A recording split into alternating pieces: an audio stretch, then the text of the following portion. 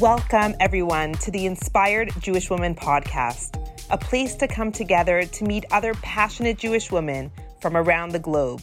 We here value unity, and we come together from different backgrounds, places, and stages in life. We focus on what unites us, being a Jewish woman. We believe that every woman has a beautiful and unique light to shine to our community and to the world. In these podcast interviews, we find the light in others, and we learn from everyone. These are the topics that matter most to you and empower you to be the inspired Jewish woman that you want to be. Enjoy the podcast. Welcome back, everyone, to another incredible interview with my friend Alyssa Udaskin from New Jersey. Welcome. How are you? I am great. Thank you for having me. Thank you for coming on. Be a mensch. That's going to be the topic for today's talk. Alyssa just came out with an amazing book that I could not put down. I started it and I sat on the couch for a couple hours until it was done.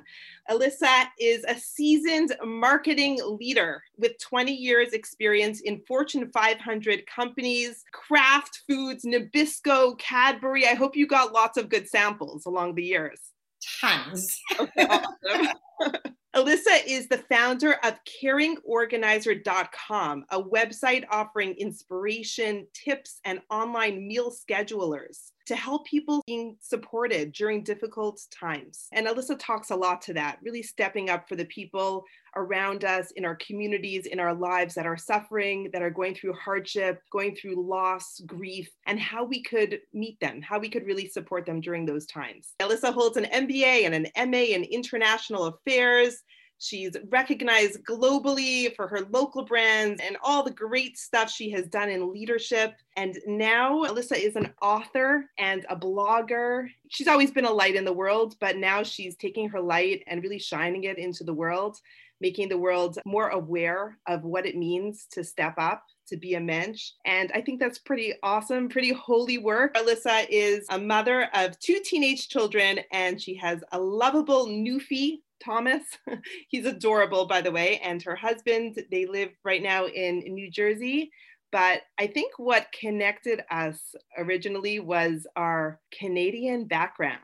Yeah, absolutely. We're both from Toronto or Thornhill. Yep. The suburb just north of Toronto. There's a lot more to it. It's not only the Canada A, like living in the States, but being totally Canadian. It goes deeper. I think it's our upbringing, our grandparents being survivors of the Holocaust, growing up with Yiddish being spoken, and certain environment, I would say, of hope, of positivity, trying to stay on task, stay kind, stay resilient. We were raised with Tikkun Olam. Really so true. Our grandparents chose to live after all that they lost. We could have grown up with a lot of bitterness, but we didn't. We were raised with love. I met Alyssa at a meeting, and the meeting was really interesting, but we started texting on the chat, like private texting each other, and a friendship was born. I'm really grateful to be connected to you. Thank you so much. It was so nice to meet you as well. And like you said, we had so much in common. I think our father's Yiddish names are even the same, Shloimi or Shloimele.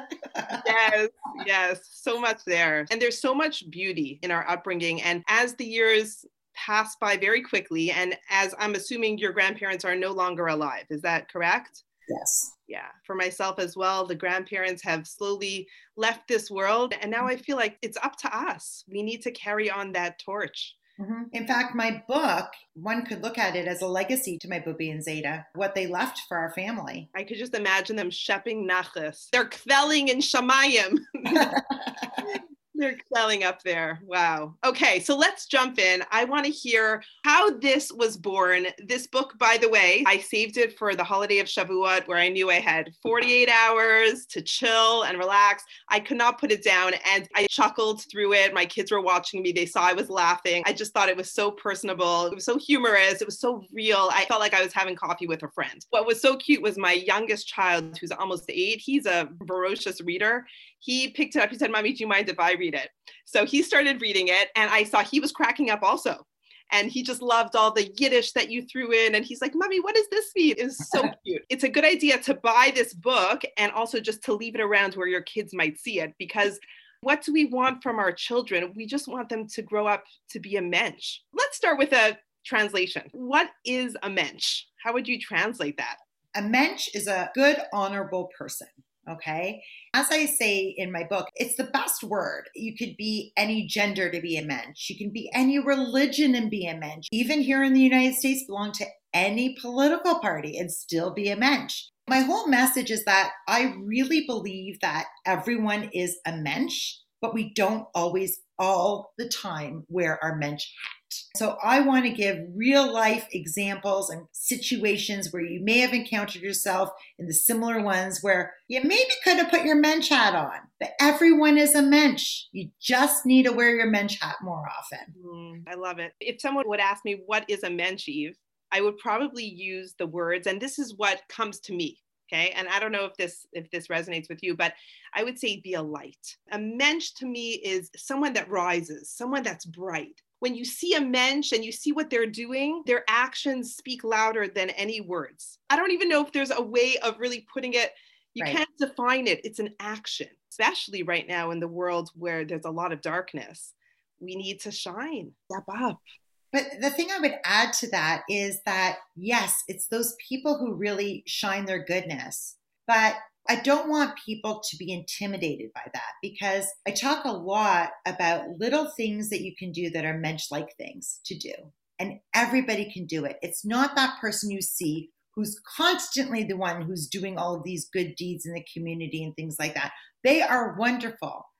You can work full-time job, have 4 kids, be super busy, and still have time to smile at someone at the grocery store or when you walk down the street, to help someone. It doesn't have to be heroic. I do talk about heroic things I did, but they don't have to be grand gestures. They can be really small things. You know, walking down the street in our town, we have a lot of homeless people. And when I started to really think about this topic, I realized when I walk down the street, I make eye contact and I smile and I speak to people. And that's being a mensch. It's something so simple, so small. It does not need to be heroic. I have to tell you that after reading your book, I was so inspired. And it was the small things that I read in the book that really heightened my awareness. I was walking by myself and it wasn't in such a good area. And I usually would have been just keeping in my lane, minded my business. And there was a man that was struggling with a shopping cart and he looked homeless, looked a little disheveled. I probably would have avoided, just because I didn't want to confront. The day that I read your book, I actually went up and I asked him how his day was. We were alone. There's an element of, is this safe? There is that element of keep your head on, be smart. It's like assessing the situation.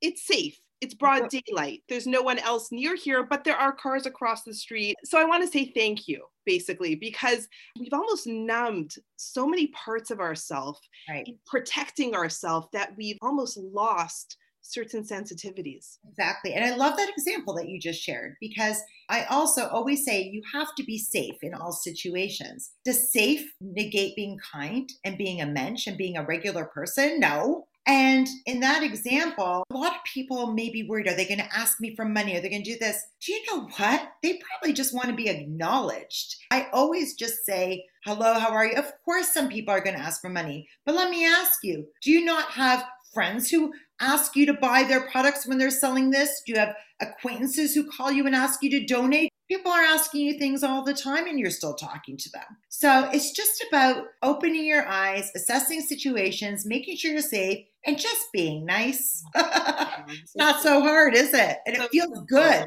Didn't you feel great? So good. Beautiful thing about doing a small act of kindness is that it really pushes you to do the next act. It's almost like endorphins, right? It's like the kindness drug. And it's like, okay, who else could I look for? Do you know there's science behind that, what you just said? It's called the helper's high, okay? And basically, there have been studies that have been done where they did tests where people who gave and were kind to others without expecting anything in return, what happens is this chemical in your brain called serotonin gets released, and it's a feel-good chemical, and it produces what the researchers have coined a helper's high. It's like real stuff. That makes so much sense. The meeting that we met at was about educating people end of life issues. I think that's a large part of your work in comforting and bringing just support to people that are struggling or grieving right now at that moment. Is that correct? So one of the things that I do is I volunteer, and I volunteer with my shul, my synagogue. And so it's called the Gimilut Chassidim Committee, which is the caring committee at my shul. And so when someone is sitting shiva or is ill, the rabbi will text me and say, Elisa, reach out to this person. I need you to help them. And I organize with a group of volunteers to send them meals. And I'm also part of the Chavra Kadisha. So I volunteer in that capacity as well. So the Chavra Kadisha is basically the body of people. We follow the Jewish rituals to prepare the meta or the mate, the person who has passed away, for burial. So there are different components. A shomer, which is sitting with the body, saying prayers, poetry. It's very spiritual. And the other one is the ritual cleansing of the body. So those are different things that we do to help guide the soul up to where they're going. It's actually very beautiful. The other thing that I do, I launched this website called caringorganizer.com, and I have a Shiva organizer tool app in there. If you are organizing the Shiva meals, and as we get out of COVID and we're going back to visiting, making Shiva visits and doing all of that, right now we haven't been doing as much, been more virtual, but once we go back in person, they'll be back to sending in the meals. And basically with my website, you can organize the meals and people can sign up online. So it just makes it more efficient and easier. They can say what level of kashrut, level of kosher they keep. They have food preferences, allergies, what time the davening, the praying is in the morning, in the evening, all these types of details. And I also have lots of helpful articles about what you can do to support other people. What do you do to help kids, to help other kids when someone passes away, when someone is ill who's afar? Everything for me is tangible and practical of things that you can do to help others. Right. And in that situation where someone is in pain or suffering, our reaction as human beings is sometimes to shy away, to step back, to, oh, I don't know what to say. Like one of the most uncomfortable places to be is at a Shiva house. Mm-hmm. The pain is palpable, like you feel it in the air. And what could you say? What should you say? What's right? There's so many people that will just not go or not pick up the phone out of fear of doing or saying the wrong thing. So you speak to that because that's not an option, right? Absolutely. Absolutely. So I did a lot of research before I wrote this book, and I spoke to so many people and themes emerged. And what I'm going to share, it's totally normal. It's okay to hesitate, but you're not off the hook just yet. Okay. So a lot of people will say, I'm uncomfortable. They're going through so much. I don't want to bother them. You know, it'll be too weird. They're really my friend's friend. Although I see them probably once a month at book club, but they're my friend's friend. Won't it be strange if I show up at the Shiva house, they're going to think, why am I there? You know, what's the worst thing that can happen? I always say the best thing that can happen is they're going to be so pleased to have that support. I promise you that they are going to be happy that you are showing support. Now, there is something that you may want to think about. It's gauging the situation, taking the temperature. If it is a friend of a friend of a friend and you want to show your support, and I say you do it, but you're really uncomfortable, you can send a donation, you can send a card, you can send a text. You don't have to go all the way out there. You don't have to, but you're not off the hook, like I always say. You should do something. If your inclination at first is, oh my gosh, I feel so bad, I want to do something, then figure out what it is that you're comfortable with and do something. You'll feel so good afterwards. One of the topics that you mentioned in your writing was really gauging if you're showing up for the person or if you're showing up for yourself. I thought that was a very honest conversation that you were writing about, just to kind of take your pulse. Maybe this is your need that you're pushing yourself in to a Shiva house. There was a story that you shared about a friend that you showed up the day of the funeral and you showed up before the funeral. You're like, what could I do? What could I do? And they didn't know what to do with you. So they're like, you could go to the store and pick this up. Yes. It was in Ottawa, I think. Oh, it was in Ottawa. Good memory. Okay. So it was my very best friend. I had just moved to New Jersey. And that first year, my very best friend's father died suddenly in a meeting in downtown Toronto. And it was tragic. And so I flew to Ottawa. It took me 2 flights to get there. And I knew I could only be there a certain amount of time. And so I was stressed myself. This was also 13, 14 years ago. So I was stressed myself about how much can I fit in to help my dearest friend? How much can I fit in? You hear this, right? How much can I fit in? So I arrived on the day of the funeral, and the morning I went to the house before they were going to the funeral.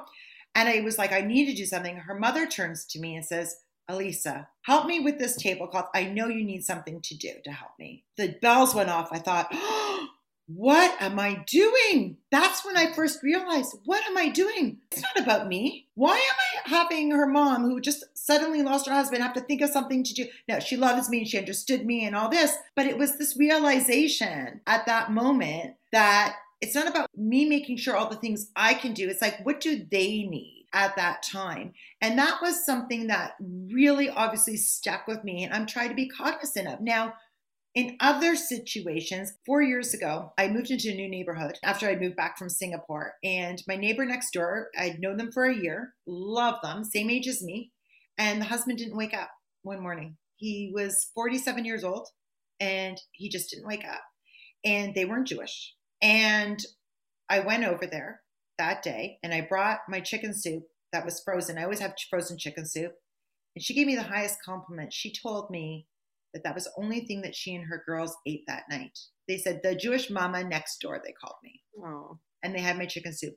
But with her, she had so many people come over. I talked to her and I said, because I had just actually organized a whole shiva for my father-in-law. I just come back from Toronto. And so I knew what to do, but she's not Jewish. But I said to her, you're going to have so many people coming this weekend, because they had lots of friends and he was young.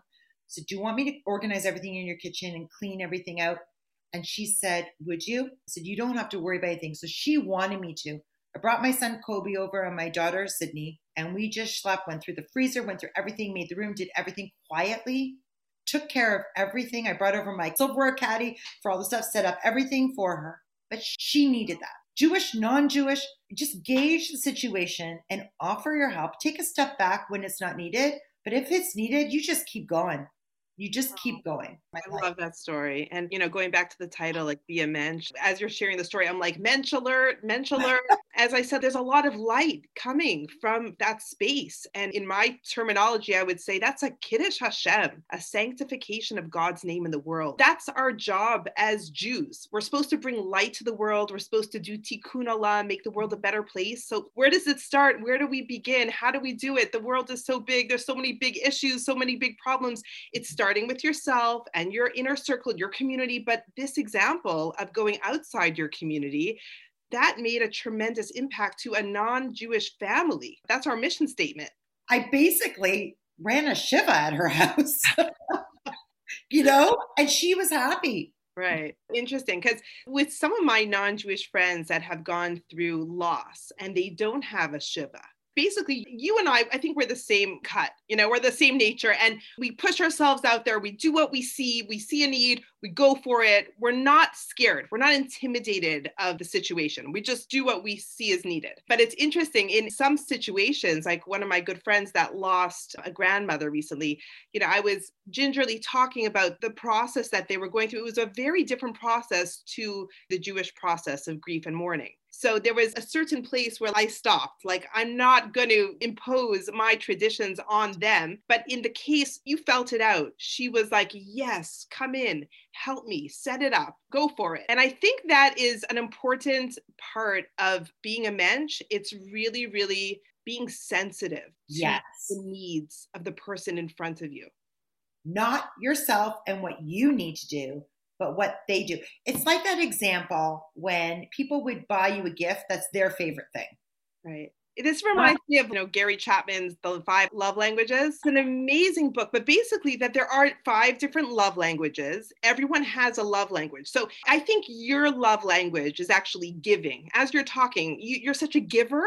So that's probably how you feel loved by your spouse, by your children, by your friends, right? When someone gives something to you, you feel loved, but someone else might need words of affirmation. Someone else might need a card, might need something different. So it's really just either asking what does it for someone, what would feel good.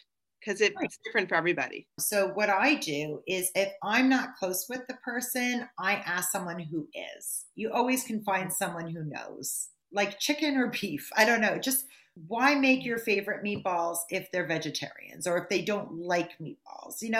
It's small things that you can do. Again, you can never do anything wrong. I mean, you could say the wrong things. It's been done. You can fix it then. You can fix it then. I have a friend who had a very significant loss this year. She lost her only child. Very, very tragic. She's one of my dearest friends. And we were talking about the pain of when she sees people in the street and people like avoid her because they're so afraid of being in an uncomfortable moment. And she just wants to see people, talk to her, ask her how she's doing. So, but it's also painful sometimes when someone says like, how are you? Because like, well, how long do you have? Like, do you really want to know how I am? So what she gave me words, and this is when you have a really good relationship with someone and they could tell you what they need. She said that she prefers, instead of someone saying, how are you? Because she's not doing okay. The words that she asked me to use was, how is your grief today? It's so simple. It's like when I check in, how are you doing? How is your grief today? Where are you holding? So it's always very helpful when people could share with you what they need. But often we need to kind of read between the lines and ask around or feel it out and trust our gut. So I want to hear so much more, and this is so much fun. I knew we would have a lot to talk about.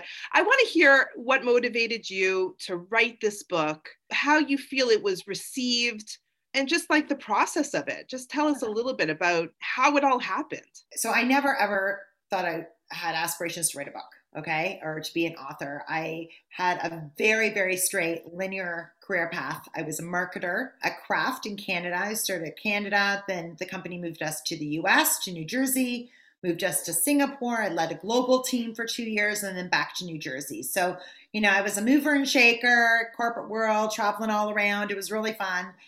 And what happened was when I came back from Singapore, the global teams were eliminated. It was restructured. And it was my time to be like, okay, you know what? I want to do something else. I said, I am going to explore what I'm going to do. And so I actually took 6 months for a week at a time because I had to be at home, of course, with the kids and everything. I traveled and I volunteered in Central America. Went 4 times to Guatemala and Nicaragua, and I volunteered with school with children with disabilities. Still didn't know what I was going to do. That summer, my father-in-law passed away, and all of a sudden it crystallized what I needed to do, which was help people with Shiva and help people with how to support others through this, because I observed so much. My eyes were open. I wasn't just looking at my spreadsheets and launching new products. I was looking around me at people. And so that's when I started Caring Organizer. And then fast forward, the articles and the blogs that I were doing were getting a lot of really good positive feedback. And that's when I decided I was going to write a book. Take all of these stories I had in my head, stories of how I was raised, of a mother who constantly pushed me out of my comfort zone and embarrassed me by talking to strangers in the grocery store, by offering to help people, by giving away my stuff if I hadn't used it in a year. All of that good stuff that embarrasses you as a kid, I turned into my mother. And so I started writing, and I found I never, ever, ever thought I was a writer. I've written a million presentations and all that stuff for work. Eve, I would wake up at 3 a.m. because I had these stories in my head. I gave up going to sleep, put the pot of coffee on, and started typing. Wow. How long did it take from beginning to end till you gave birth to this beautiful book? Well, remember, I had all these stories in my head before, so I didn't have to start them. But when I actually sat and committed to typing it up and writing it, it took 2 months for the first draft. Wow. But it was also COVID. It was the beginning of COVID. We were in lockdown. So there's a lot of caveats, right, about how I wrote the book quickly. There's a lot of caveats. It's a real gift. It really is a gift. And as you're sharing your story and how this kind of emerged, I'm seeing how a woman who has gone down one path for decades of her life was brave enough to venture into the unknown, because it's almost as if you had the clarity, you know who you are, and you knew what you wanted to bring to the world. And I can imagine that must have felt a little bit scary. Oh, it's so difficult because, of course, I had a very good job. So it was a significant risk in our family household for me to invest my own money in building all these things and building the website and doing these things and not making a salary. It was a big risk and it was nerve wracking, but I was determined. I just said, after spending 20 years doing this, I love my career. I'm doing this. I'm going to cut back. I stopped having a cleaning lady. I stopped doing this. But there are just different things, and then talk to people also. A lot of people ask me, there's always going to be, I don't call them sacrifices, I call them trade-offs. They're going to be trade-offs to follow your dreams. Yeah. Wow. It's very inspiring. Here's a question that sometimes I think about. This is a question that was posed by Rav Noach Weinberg of blessed memory, the founder of Aish HaTorah. He would ask, what do you want to be written on your gravestone? Mm-hmm. You could have had, Alyssa Udaskin, career woman, marketer extraordinaire, but that's not what I want. No, you're like, I want to be the chicken soup lady. Yes. Yeah. Love it. You're moving from career woman and powerhouse to Balabusta and changer of the world. I could just see it. I mean, after 120, but there's going to be some pretty good words on that stone. Well, I was going to give you a little quiz of Yiddish words. You just took the first one that I didn't know if you'd know. It was Balabusta. Balabusta. I wouldn't know how to translate it. I'm going to use another Yiddish word to explain it because sometimes that just flows, right? So geschickt. Geschickt is like you got it together. Uh-huh. You're like, Balabusta is probably like a homemaker, but I don't know. It's just one of those Yiddish words. Like, is there a translation? It literally is homemaker, but I like a modern version of a Balabusta, which is exactly b'diuk what you just said to me. For me, a modern version of a Balabusta isn't like our boobies, with the apron. Modern version is someone who does it all. She can work. She takes care of her family. She takes care of her community. She does it all. And that to me is a Balabusta. Wow. Yeah. Our bubbies did it all also, right? It looked a little different. It looked and felt different. They were homey, right? And they were home. They were really homey. But did your grandmother work outside the home? I actually literally wrote about this too, which is that, when I knew my booby, she wasn't getting paid for her work. She was my booby. She was a dressmaker. And so she took, she actually made us homemade clothes and mended everything. I didn't have to go to a tailor until after my booby passed away, which was actually really, really hard. The first time I was sad. I look back and when I think of her and I thought about the word Balabusta, I thought she always worked. Right. I mean, it's just that by the time I was old enough to remember, like she worked in a factory when they first came to Canada. To Toronto. She worked in factories. She was a dressmaker. She was always doing that on top of holding and balancing. Holding everything together. And that's why I say a modern version, because she did everything. Like it shouldn't just be a homemaker. Right. It is encompassing so much more. It's nothing short of Wonder Woman. Exactly. So give me another one. Let's see. Hooking a Chinik. Oh, hucking a Chinik. Hucking a Chinik. Hucking a Chinik is like, don't bother me. Like, don't huck me a Chinik, right? Don't nag me. Exactly. Don't nag me. Okay. Oh, I like that one. One more. A shunda. An embarrassment. Yeah, or a disgrace. Yeah. Disgrace. Okay. What a shunda. Oy vavoy. Just reading the book, I really enjoyed the Yiddish. You used Yiddish throughout the book and definitions, and you wove it in so beautifully. And that brought me a lot of joy because I grew up with a lot of Yiddish in my upbringing. And it was usually when my parents wanted to talk privately that they would be speaking in Yiddish. It was their first languages, both of my parents. And so there were certain words that we would listen in very carefully when we wanted to hear certain things. But I just want to ask you a question about Yiddish. Is it a dead language? Where is Yiddish nowadays? Well, first of all, the same thing happened to me, right? Like, I mean, I never thought I understood Yiddish, even it was spoken around me.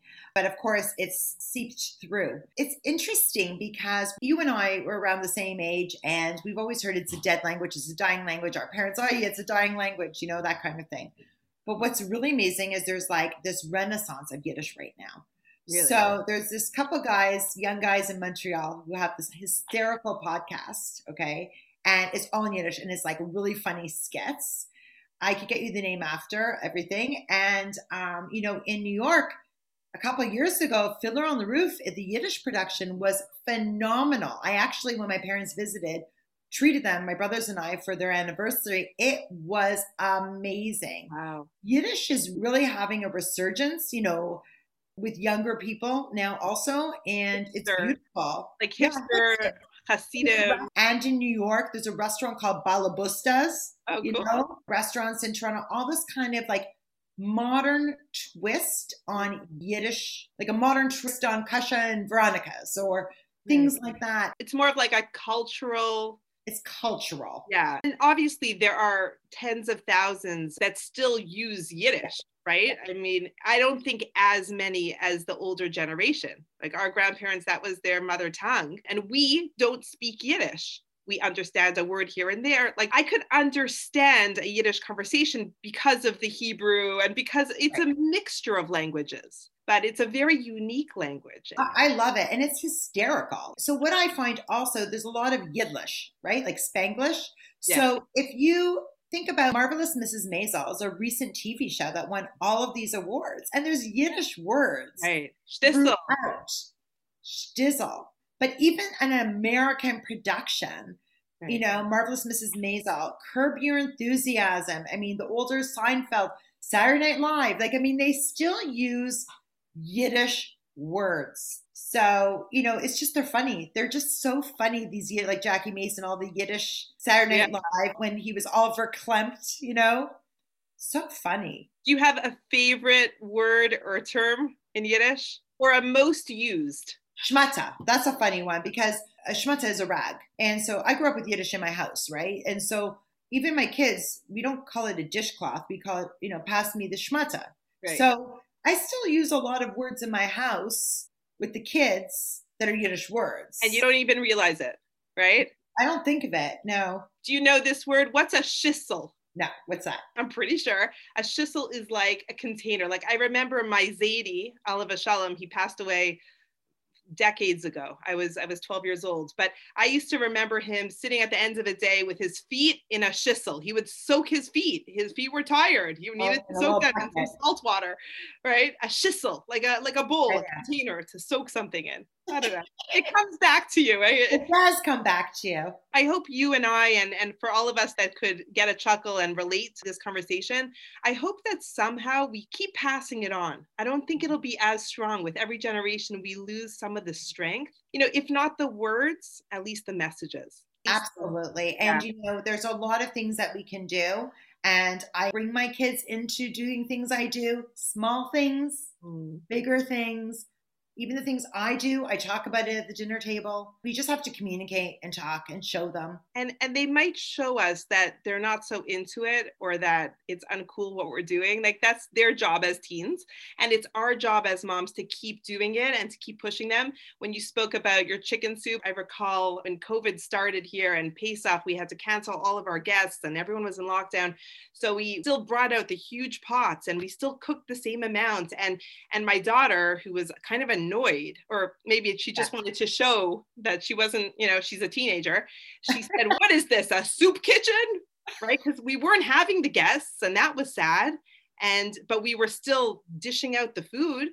And I saw like, what's going on in her mind? You know, I don't think she's annoyed. She'll still have everything she needs, but maybe she needs to let this simmer a little bit. And maybe in 20, 30 years, when our kids are taking that torch that we're passing and turning into their parents, maybe, hopefully, they will. They'll continue on. They will. I hope so. They will. Let's just close. I want you to sum up, if you have one message, like the message of your book. It was so clear to me what the message was. It was almost a little bit uncomfortable because if someone wanted like a door out to doing something that they didn't want to do, you don't let them off the hook very easily. So what is like the message of your book? So my message, so it's be a mensch, unleash your power to be kind and help others. And the message is, I know you're going to be uncomfortable at times in these difficult situations, but you're not off the hook. There are so many easy things that you will be comfortable with, and you must reach out to support and help others, and you are going to feel so good. Beautiful. Amazing. I think we all need to listen and to really step into that. That's powerful and practical, and it's for every single person. Thank you so, so much. Thank you. To be continued. What are we going to do next? I told you, I think you need a Mensch podcast. Small doses of tips, tools, ideas, just flood the world with Menschlichkeit, right? That's like the plural, that's like the term, right? Menschlichkeit is taking being a Mensch and bringing it forward. I'd love to see you do more. Maybe your second book will be coming. Yeah, love it. Thank you so much. One more thing. How could our listeners find your book? Oh, sure. Thank you for asking. So Be a Mensch is available in paperback and ebook, and you can buy it on Amazon, anywhere in the world, Amazon, Barnes & Noble, Indigo, because I know you have Canadian listeners, American listeners all over the world, and basically any bookstore where you buy your books, you can find it. Amazing. Good luck. I hope it really sells. I hope it changes the world. And thank you. Take care, everyone. Have a great day. Thank you for listening. We value that you are a part of our community. Be sure to check out our other podcast episodes. And to learn more about the work that we do at Inspired Jewish Women, please check us out on Facebook, Instagram, and on our website at www.inspiredjewishwomen.com. Notice that we use the word woman and not woman in plural, because Jewish women are most powerful when we bond together, and we together can create amazing, positive changes in the world. Bye for now. Hope to see you again soon so we could continue this conversation.